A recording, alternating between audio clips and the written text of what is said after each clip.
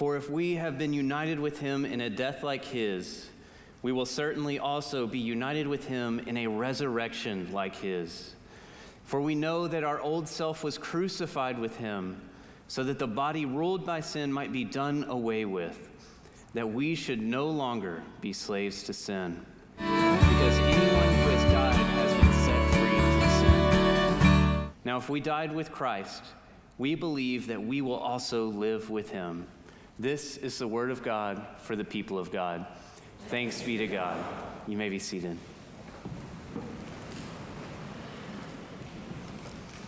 Would y'all please join with me in prayer? Almighty God, we thank you so much for this day to come together to worship you and to lift your name on high, God. And Lord, I ask that you speak through me today, Lord. Let it not be my words that come out of my mouth, but let it be yours. Give us ears and hearts to receive what it is that you are speaking to us today. And it's in the name of Jesus Christ we pray. Amen. So 247 years ago on this day, July 2nd, 1776, the Second Continental Congress officially voted to declare independence from Great Britain. But it wasn't until July 4th that the finalized Declaration of Independence was approved. Over the years, as Americans, we have been blessed by the actions taken by those that have gone before us to work towards freedoms that we have in this country. Freedoms such as wearing whatever clothes you want, the freedom to travel in your own vehicle to any state, apparently the freedom to fire off cannons in a parking lot. Yeah. We have the freedom to access endless information on the internet, freedom of speech, the freedom to own land, and out of all the countless other freedoms we have, the one I want to highlight the most is the freedom of religion. We not only get to have church services and activities throughout the week, but we also get to go into the community like we did with Mission Week and be the hands and feet of Christ in the community of Tyler surrounding us. And not only that, we get to sing and shout with joy how great our God is, and we can boldly proclaim the good news of Jesus Christ. It truly is a blessing to live in the USA. In all of our American freedoms, though, we can so easily fall into the sinful ways of the world. Freedom of speech sometimes leads to hateful comments. Freedom to browse the internet for information can reveal images that no one needs to see. The freedom to drink alcohol after you've turned 21 can lead to substance abuse and addiction. Unfortunately, there are so many more examples of how the great freedoms that we get to experience in this country can potentially lead us right into the clutches of living freely in sin. Years ago, when I was in middle school, my church took us on a mission trip to serve a deaf community, and all the kids in the youth group that went received a brand new Bible.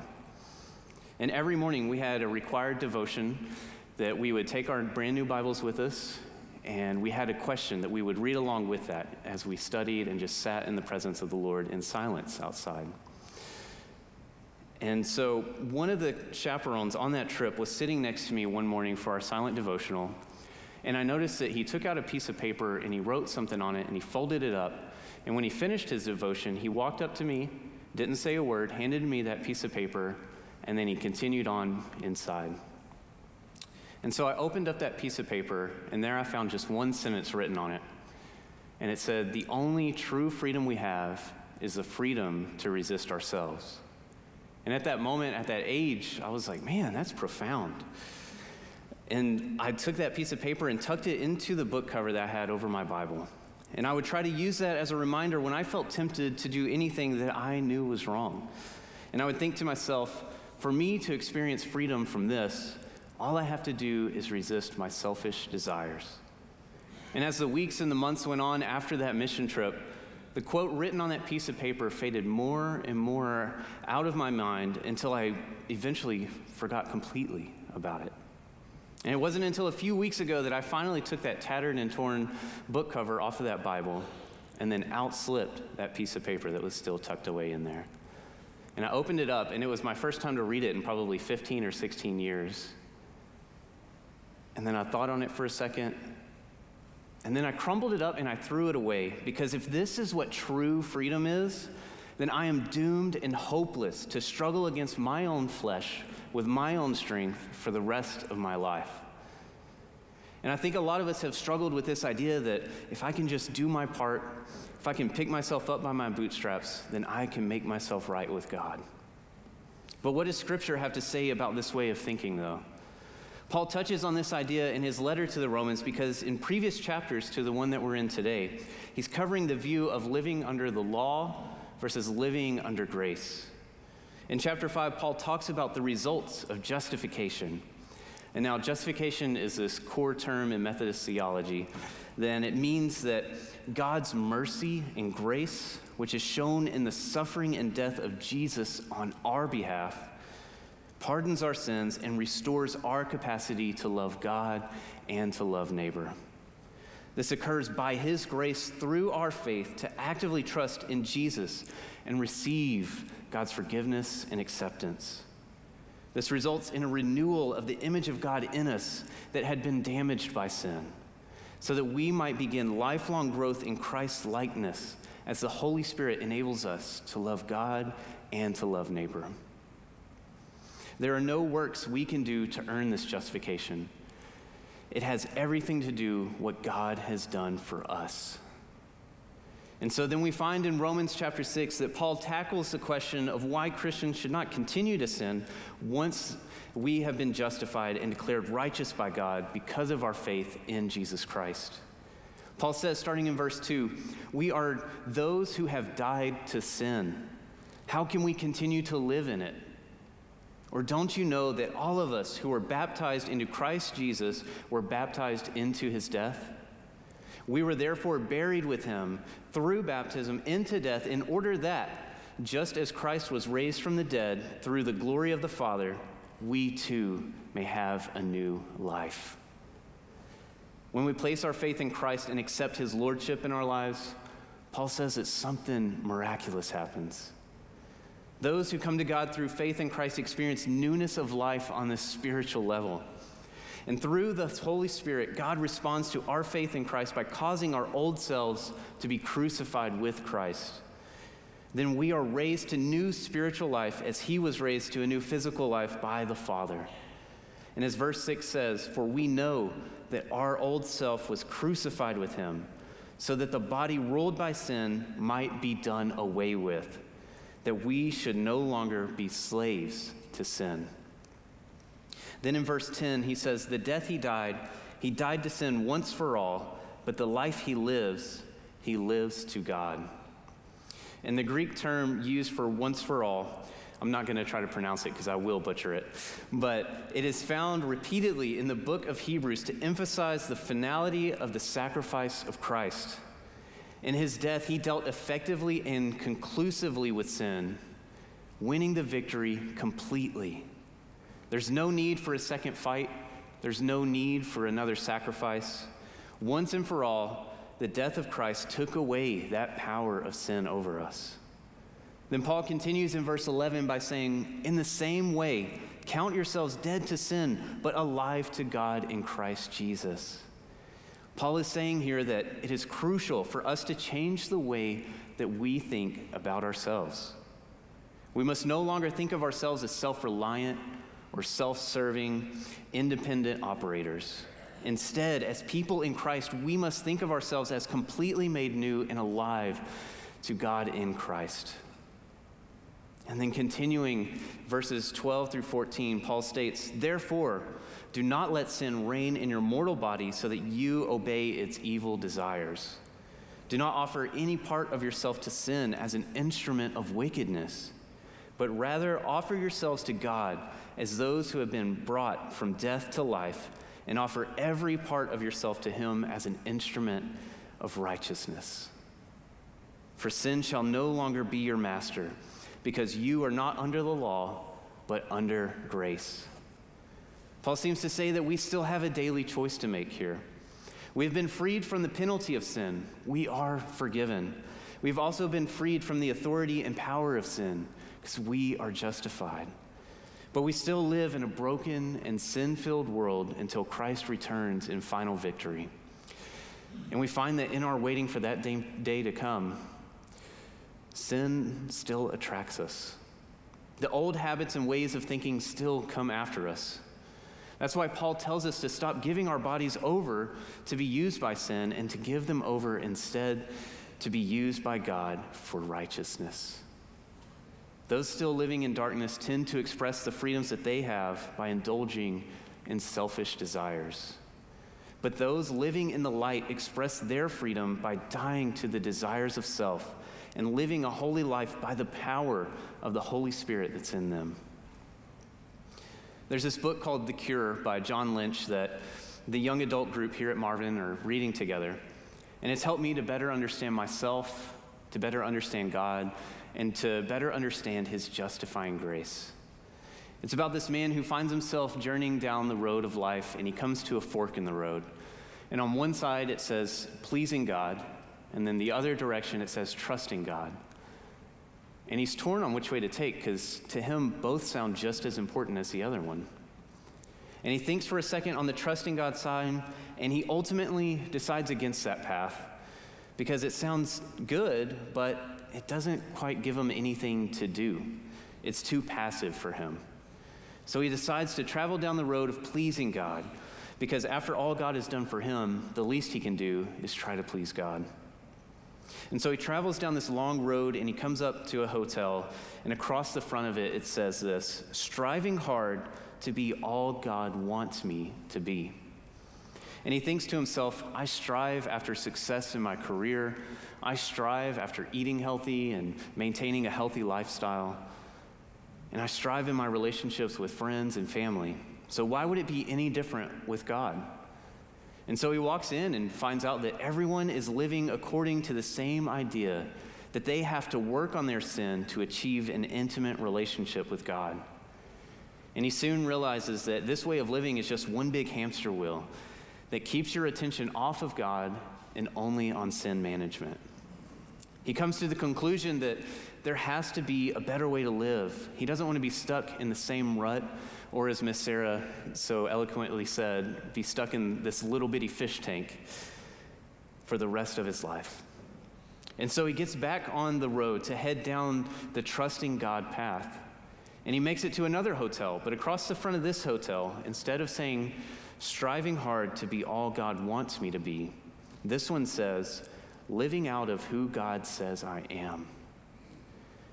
He walks in and finds himself in what's called the room of grace. Here he finds that pleasing God is actually a byproduct of trusting God.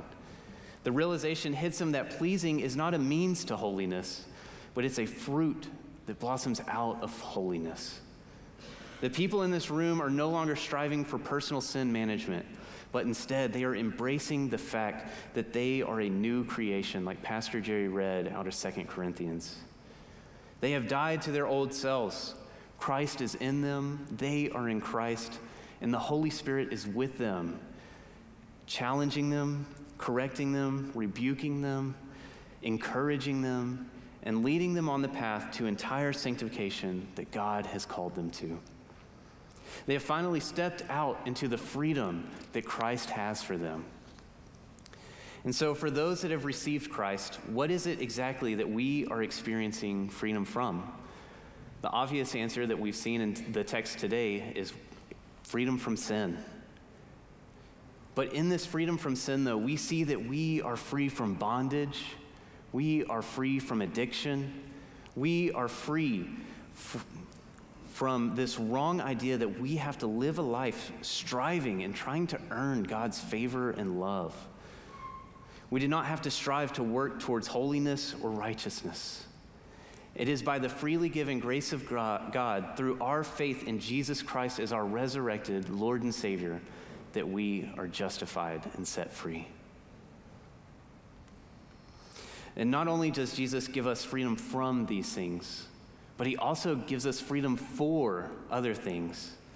As Paul says here in Romans, to offer every part of ourselves as an instrument of righteousness, as we obey Christ's commands, as we open ourselves to receive what it is that God has to say to us daily in his word, as we go to him in prayer and gather with the body of believers on Sundays for worship and even during the week for fellowship. In doing these things, we do not seek to secure or maintain our standing with God by our doing, but it's our efforts, our lives, and our obedience from faith that are channels of God's ongoing grace to us. These are not obligations for justification, but expressions that blossom out of sanctifying faith. According to John Wesley, these are tangible expressions of God's redeeming love working in the lives of believers, leading them to reflect God's love in all of their actions. The gift of sanctifying faith from God is the essential element for holy living, which is living a life so full with the love of God and neighbor that it pushes sin completely out. This is freedom for loving God and finally receiving the love God has already been pouring out on us. This is freedom for knowing God, freedom for truly belonging to Him and having Him as our own. Through the Spirit, we are freed for holiness. We are freed for true, abundant life, freed to be His sons and daughters in this amazing family of believers. We are free to enjoy the presence and guidance of the Holy Spirit and to enjoy Jesus now and forever. Christian freedom is enjoying finally what we were made for, who we were made for, God in Christ. Would y'all join me in prayer? Heavenly Father, we thank you so much for sending your Son, Jesus Christ, to take on all of our sin and shame on that cross, so that in his death and resurrection, we would be given the greatest gift of being completely set free from the power of sin and be made holy in your sight. Help us to not live a life striving for what you have already accomplished, and remind us of who you already say that we are as your children. In the name of Jesus Christ, by the power of your Holy Spirit, and to the glory of you, Father, we pray. Amen.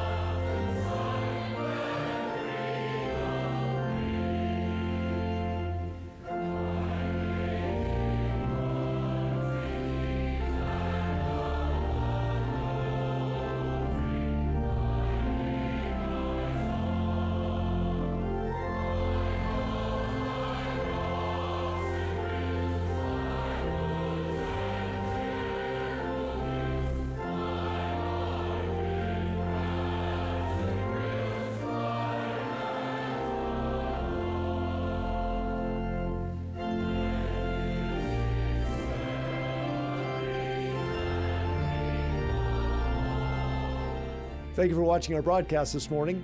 I'd like to personally invite you to join us for Sunday morning services at 8:30 and 11 o'clock on our campus in downtown Tyler. God is doing some good work among us, and I don't want you to miss out. I hope you'll visit our website to learn more about our church and its ministry and serving opportunities. And if we can be of any assistance in your spiritual growth, I hope that you'll notify us.